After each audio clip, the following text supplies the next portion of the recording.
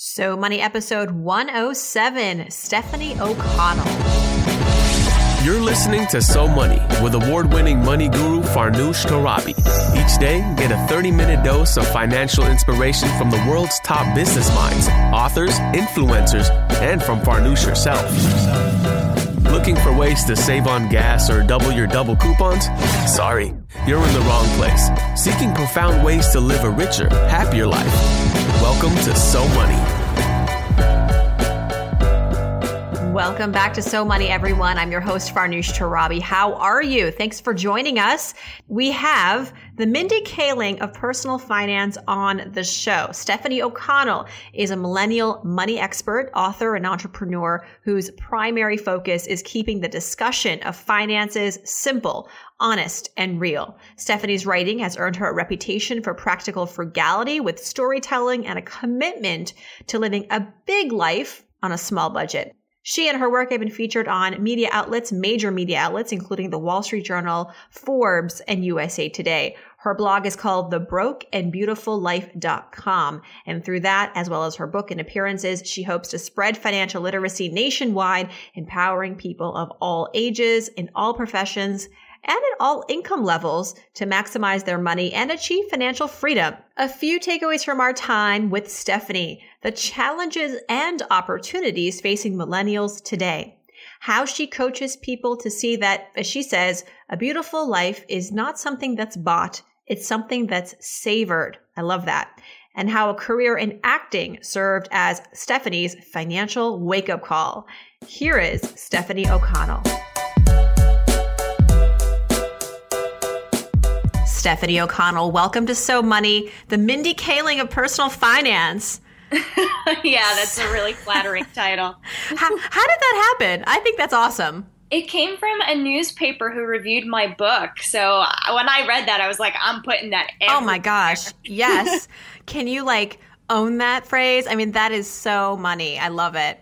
I know. That's exactly everything I want to be.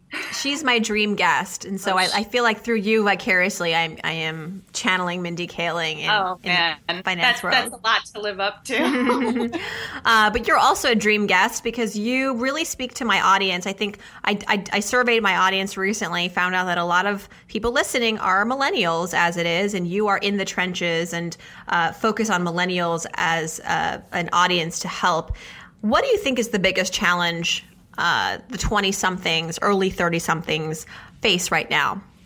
I think it's balancing the unique financial demands like the massive student loans with the unique challenges of their employment. So millennials are notoriously and underemployed. And so they're balancing really high debt loads with really insufficient income. So it's created a new kind of challenge that we really haven't seen before. And the other implication of that is not only is the income lower, but a lot of millennials don't have access to employers who are offering benefits like retirement and healthcare. So that's a big onus to put on a 20-something who just graduated college, who doesn't have an HR department to kind of help them get on their way. They're kind of responsible for everything the moment they get out the gate.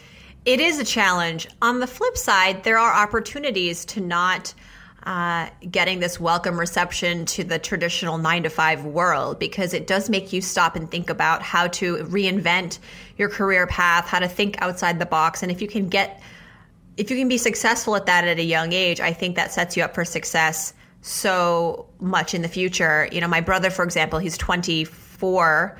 I think. Yeah.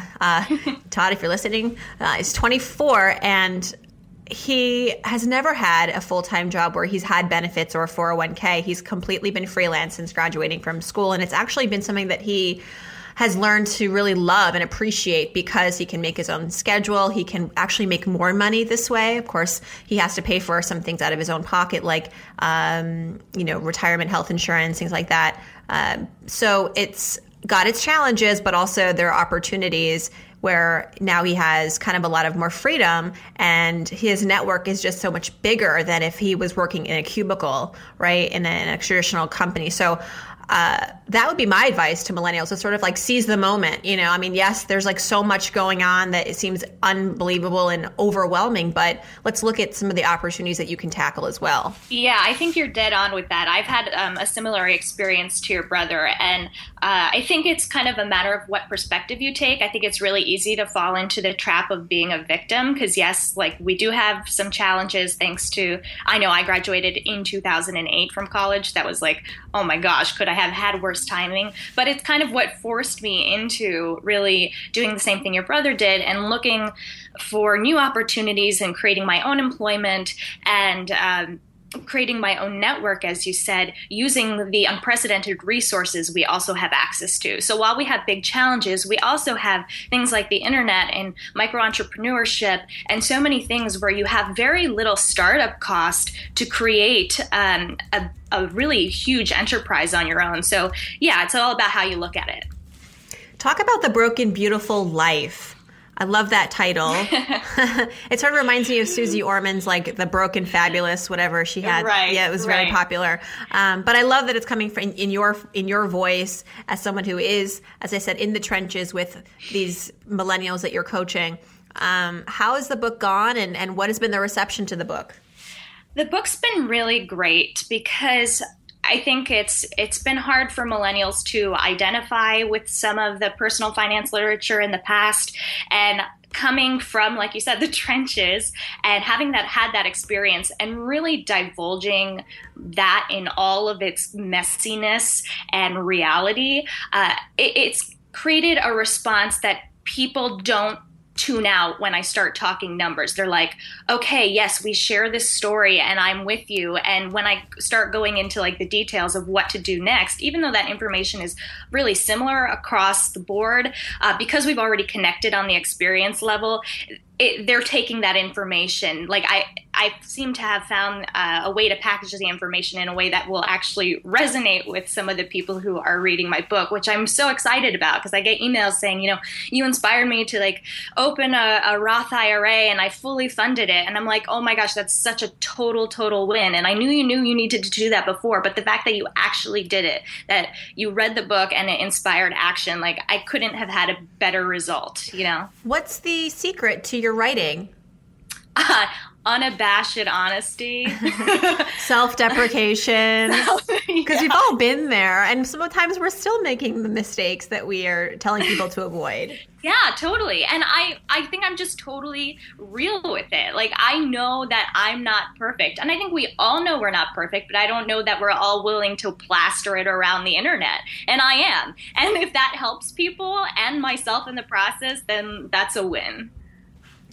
What's your financial philosophy, Stephanie? A money mantra that carries through all of your financial choices and is a pretty conscious kind of tenet of your financial life. Yeah. So obviously my whole site and book is The Broken Beautiful Life. And so my philosophy is that a beautiful life isn't something that's bought. It's something that's savored. And I really believe that because I've been, living in New York City for almost 10 years, and people think of it as such an expensive place. And I live here on the cheap, and it's because I'm not going out and doing the $3,500 average rent and the, $25 average entree dinner. I'm doing it all on the cheap because I don't equate quality with price. I find value in everything by appreciating what I already have and what's already available. There's so many resources here. There's so much wonderful stuff to discover every day, and it doesn't have to cost anything, or if it does cost something, it doesn't have to cost a lot. And as you teach these younger adults about that, isn't that challenging? Because I feel as though it's very overwhelming and tempting to be young and perhaps living in a city. And I always say you want what you can't have. And so when you're broke and beautiful and 25, you want the Chanel bag. You want, what you think what you want is like all the material stuff that's shiny and pretty. Yeah. How do you convince them that no, actually is not what you value? Well, the focus has to be on what the goals are. As soon as you can get people regrounded in what their bigger picture goal is, rather than like what's shiny and pretty right in front of them, it's much easier for them to stay grounded in making better financial choices. So one thing I tell people to do is, carry around visual reminders of what those big picture goals are. If they're trying to take a vacation, fund a vacation next year, or max out their retirement accounts this year, I say, so what could you like put in your wallet and wrap around your credit card that can kind of ground you when you're faced with temptation? I know I did that when I went to Europe. I was like, all right, I want to go to Europe, and I have a really bad habit of picking up food on the go because I live in New York and you're running around, food is everywhere. And I just wrapped this picture of Amsterdam around my credit cards, and it was like my little reality check anytime I was about to make an impulsive purchase. I was like, all right, this is the trade-off. Are you willing to make it, or are you not? And sometimes I am willing to make it, but it's just being mindful in the moment so that things aren't automatic, and you're really considering those bigger picture goals. Yes. And now with your phone, you can put a picture up on the phone. You can, there's a lot of ways to have constant reminders for yourself about what actually is important. Absolutely. Did you grow up being so smart about money, or did you have an experience that kind of changed your life, or at least your mindset about money at a young age? I like to go down memory lane with my guests and ask, what was your biggest financial memory growing up? How did it alter your course? Well, I think I came from upper middle class family, so really I didn't think about money much, because when you have it, you don't realize it because it's not really yours, it's your family's, and then you go out on your own, and that was kind of like my wake up call, was when I went to college and then graduated college, and then I majored in acting. So the reality of that lifestyle was definitely my wake-up call, and it was definitely a little bit more recent than, like, let's say in my 5-year-old memory of it, but it was certainly jarring because I was working big shows in touring companies and in New York City and in Madison Square Garden. And even when I had hit it big, my salary was around $500 a week. And that really wasn't going to cut it.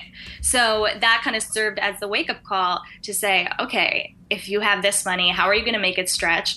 And then obviously that even alone when you're working isn't enough. What else can you do? How else can you add value and find alternate sources of income to create a lifestyle that is more sustainable than the starving artist lifestyle you've been living?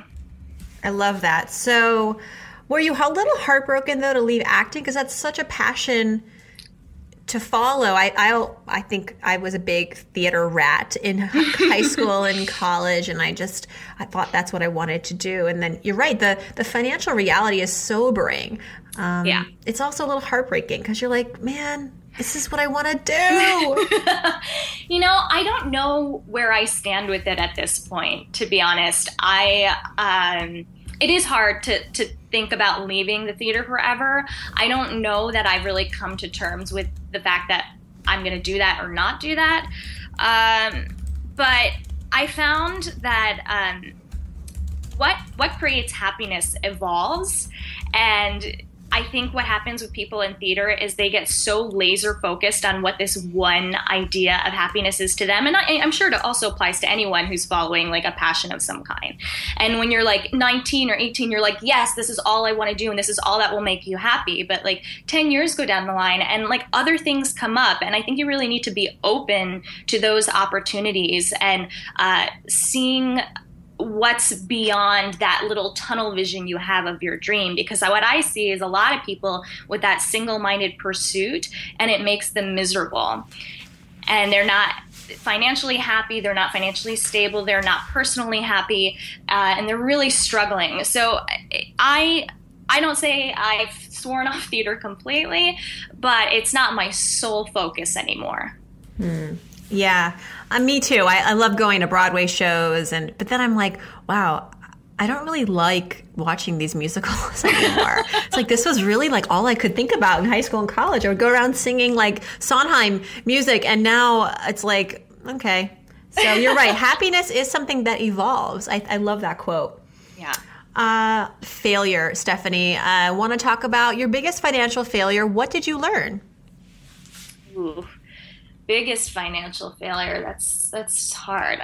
I think it was just, I used to be kind of a pushover.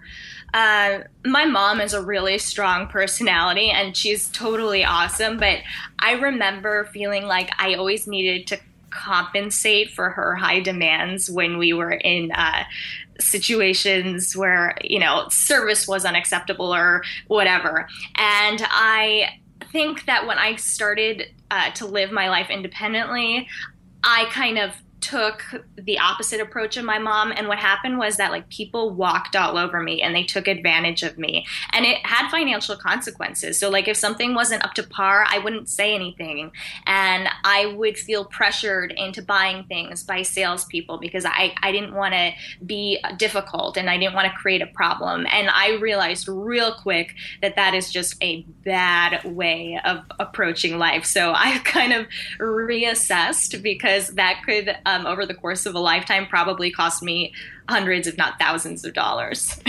Wow. Yeah, as I always say, you got to be your biggest financial advocate because no one's going to care more about your money than you. You're right on with that. How about success? Let's flip it. What was a financial money moment that you're really proud of? What happened? What did you learn? I think creating my own business, The Broken Beautiful Life, and building an entirely alternate stream of income. Like I said, I majored in acting and I was a professional actress, and I now make a living writing about finance. So I know that that's a very bizarre transition, but I'm super proud of it because I'm now making more money than I ever have. And I really learned to leverage my skill set. And I think that's something that people don't do enough of. They don't realize how adaptable they can be if they challenge themselves, and if they challenge themselves to continue learning all the time. If you're always learning and always figuring out new ways to apply the skills you already have to new information, you really increase your opportunity for success so much. I cannot agree more. That's so true. What's a habit of yours, Stephanie, a money ritual that helps keep your finances in check? It could be something daily. It could be something less frequent, but it is conscious. Yeah, so I'm a spreadsheet lover, and what I like to do is track all my spending down to the penny and all my earnings down to the penny. And I also use budgeting software. So what I then do is cross-check all of my spreadsheets against all of my software, and then I'm checking my net worth and my spending and seeing where we're at. It's so nerdy, but I love it. It's kind of like my own personal finance contest with myself. Can I best myself? And it's really made me awesome with my money. So my nerdiness pays off. Well, and also it sounds like you're really triple, quadruple checking your math. Yeah, absolutely. Especially now that all my income is from freelance, it's so easy to lose track of that. Mm-hmm. I got payments coming in from all different places and all different kinds and forms, some in the mail, some direct deposit, some PayPal. So if I don't keep track of it, I don't know what would happen. Right. No, that's a very, very good point. Yeah. Okay, we're almost wrapped here. Before we go, some So Money fill in the blanks, where I start a sentence and you finish it. First thing that comes to mind. Ready? Mm-hmm. If I won the lottery tomorrow, say $100 million, the first thing I would do is take a trip around the world. All right. For a year, for 6 months, I guess that would take some time. I think a year. I mean, obviously wouldn't cost $100 million, but, a little piece of it, mm-hmm. That's what I'm going to do. Nice. Yeah. The one thing that I spend my money on that makes my life easier or better is? My tech support for my website. It would take me forever to do it on my own. Oh, yeah. My husband's a software developer and... Oh, I'm so jealous. No, but sometimes I need third-party help. Yeah. It gets that to be that bad. My laptop, by the way, is just crying every day. It's slow. It's please stop typing on me. I don't want to buy a new one, but I think I have to. Yeah, I was there 2 years ago. I caved. Yeah. My biggest guilty pleasure that I spend a lot of money on is... food. Yeah. I love food. I mean, it's so bad. But New York, I mean, we have like every kind of cuisine and like the best of the best of the best. So I can't control myself. This is probably the most popular answer to that question, by the way. All right. I'm glad I'm not alone. My biggest guilty pleasure that I spend a lot of money on, besides food, is...